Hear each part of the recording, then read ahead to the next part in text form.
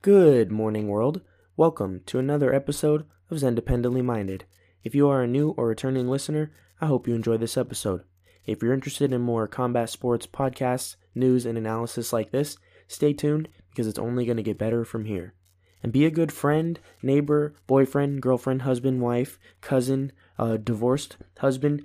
Just be a good person and share Zendependently Minded with whoever loves combat sports because it's only the best combat sports podcast out there. So it's been about 3 weeks since I did a podcast. There hasn't really been that much to talk about. I didn't want to talk about UFC 251 until we got closer. And tomorrow, depending on where you are, tomorrow or in a day and a half, Dustin Poirier is going to fight Dan Hooker and Mickey Gall is going to fight Mike Perry. Those are two pretty exciting fights. Mickey Gall and Mike Perry isn't as important for its division as Dustin Poirier and Dan Hooker is, but I'll talk a little bit about that at the end of the podcast since it's coming closer. But UFC 251 is a stacked card. It has every fight on this card can be a main event on any given night, including the women's flyweight fight between Paige VanZant and Amanda Ribas, which I don't know too much about Paige VanZant. I know she likes attention. She's always posting pictures on Twitter and Instagram with her husband, always trying to get attention. But she's a pretty decent fighter. She's 8-4. She has a couple submission wins, decision wins. I don't think she has any knockouts in the UFC. And it looks like she said she's looking to go test free agency after UFC 251. So whether she wins or loses, I guess she wants to go to a lesser organization. I'm not sure. Maybe she's trying to get more money. She's not really a draw, so I don't think she deserves any more money than she's probably already getting. But we'll see how it goes. We'll see if she proves the doubters wrong. She's facing a tough flyweight fighter in Amanda Ribas. I think Amanda has one loss. Yeah, she's 9-1. I don't know what way she lost. She got knocked out. So she got knocked out, but Paige VanZant doesn't knock people out. So I'm not really looking to. I really don't see this fight ending in a finish. I think it's going to go to decision, or Amanda's going to submit Paige VanZant because she has a few submission wins, 3 or 4, I believe.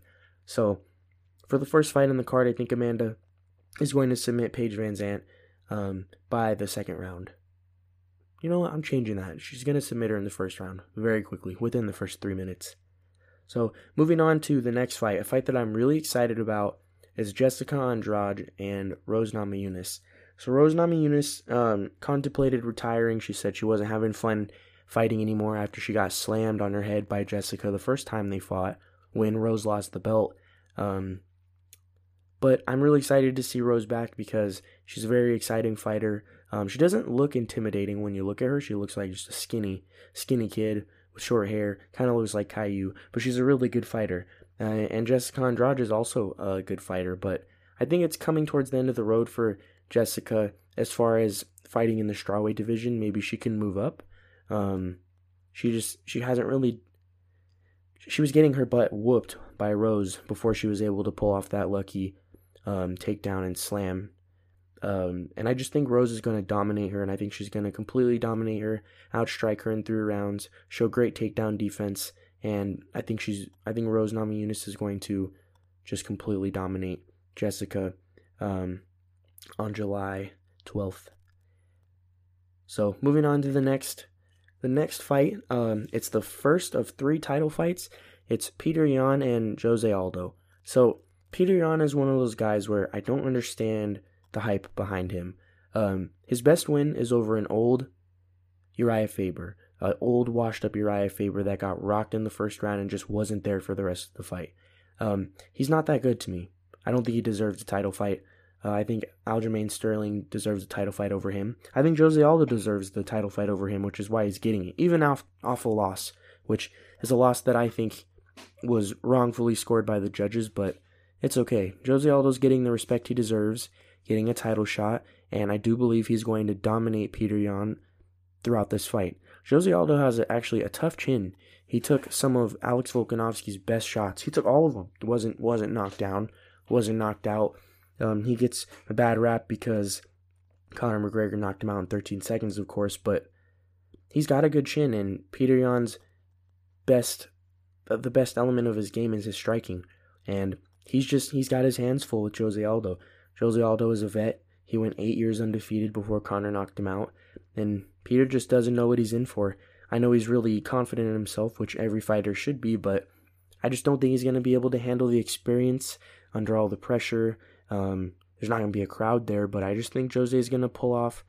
He's going to pull off that upset because I do believe he's the underdog, and I think he's going to win a decision. It's probably going to be a majority decision. There's going to be some back and forth, but Jose is going to win. Moving on to the co-main event, we have a fight that I'm really excited for. One of my favorite fighters is fighting. Max Holloway is getting his rematch against Alexander Volkanovski. So Volkanovski has one loss on his entire MMA career, and I believe it's by submission. And Max Holloway has a few losses in the UFC. I believe he has 4. 1 to Conor, 2 to Dustin Poirier, and 1 to someone else, another decision, but that's besides the point. Max Holloway really got dominated in his last fight back at UFC 245. He got leg kicked to oblivion to where his explosion and just his wear and tear striking, his 60 to 70% power kind of stuff, the kind of way that Nick Diaz fights, the way that Colby Covington fights, it wasn't working. For whatever reason, the leg kicks were causing him to lose explosion or endurance, or his footwork just was off because he was switching stances the whole fight. I'm not sure, but Alex fought a near perfect fight. He started to kind of fade away in the 3rd, 4th, and 5th rounds and made it a closer fight than it could have been. And I think that Max Holloway should kind of capitalize on that, because Alexander Volkanovski used to play rugby at around 205, 215 pounds, and he fights at 145, so he's cutting a lot of weight. He still has a lot of muscle. He's a bulky guy. He played rugby, had a huge neck back when he played, looked like Brock Lesnar. I think he needs to capitalize on the fact that he's cutting weight, and he's gonna have energy problems. He's going to fade if he stays as active as he did the first 3 rounds of the last fight, which I don't see why he wouldn't do that. A fighter should always keep going with the plan as long as it's working until the fighter stops it. Your opponent stops it, and if they don't, you keep doing it until you win. And I just think Max is too good of a fighter. He's too coachable. He's going to learn how to check those leg kicks. If he already hasn't, I hope he has. The fight's a couple weeks away. I think he's going to learn to check those leg kicks. He's going to check them successfully, and I think he's going to be able to pour the pressure on Alex, maybe bash him to the body, sap some more of that energy away from the weight cut, from how big he is, and I think he'll be able to win a unanimous decision and then maybe set up a trilogy fight. That would be cool. I wouldn't mind seeing that. Or if Max does lose, I'm not sure what's left for him to do, because I think he should retire, really, whether he wins or loses, because he doesn't have power. I don't see him lifting weights to get enough power to go up to the lightweight division, and Dustin Poirier is there. He's gotten beat by him twice, so I think Max should retire whether he wins or loses. Definitely if he loses. I don't want to see him get more brain damage. The guy's 28. He has kids. He's got mini Max, so he should retire after his fight and retire as the greatest featherweight of all time. Whether he wins or loses, I think he has that title. Moving on to the final part of this card, the main event, a very anticipated fight between Kamaru Usman and Gilbert Burns.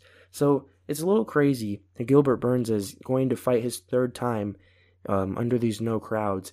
He fought a couple months ago against Damian Maia, knocked Damian Maia out in very stunning fashion, and he also even showed how good he was on the ground, how good his jiu-jitsu was against the guy who many consider the greatest jiu-jitsu fighter in UFC history. I guess they forgot about Royce Gracie, but that's besides the point. It's a topic for another discussion, but Gilbert Burns also completely dominated Tyron Woodley. I think he got hit with like one good shot. Didn't really even have his brain rattled or anything. It didn't really make him wobbled. He didn't get knocked down. Didn't get hurt, none of that stuff. He just fought like a month ago, and now he's getting a title shot against Kamaru Usman because no one else in the welterweight division is stepping up. Jorge Masvidal's gotten too big of a head. He doesn't want to fight. He thinks he deserves more money. He thinks he's a bigger draw than Kamaru Usman, which may be the case. I'll have to look into the numbers. I'm not quite too sure. And Colby Covington isn't getting that rematch yet. I think he should eventually. And besides those two, there's nobody else really in the welterweight division that deserves a title shot. Tyron Woodley, maybe if he was to beat Gilbert Burns, but he got dominated. He looked like a deer in headlights, and I think that he needs to retire because his past 2 fights, he just looks like he didn't want to be there, and he looks like he's just confused, and maybe his mind wants to do something, but his body's not reacting. Maybe it's the CTE, brain damage. I'm not sure, but as far as this fight goes, I've done a lot of film study the past couple weeks on Gilbert Burns because I know everything there is to know about Kamaru Usman. I know who he trains with. I know how he trains. I know the kind of fighter he is and how he's fought over his UFC career. He's not a striker, though he got a knockout over a great striker in Colby Covington his last fight. He's a suffocating wrestler, and he's got a lot of power in his straight rights, and he carries his power through the rounds, as we saw him knock out Colby Covington in the 5th round after landing so many jabs and punches and kicks on Colby. Colby finally caved, and Kamaru was able to carry that power through to the 5th round and knock him out with like less than a minute left in one of the best fights of the year.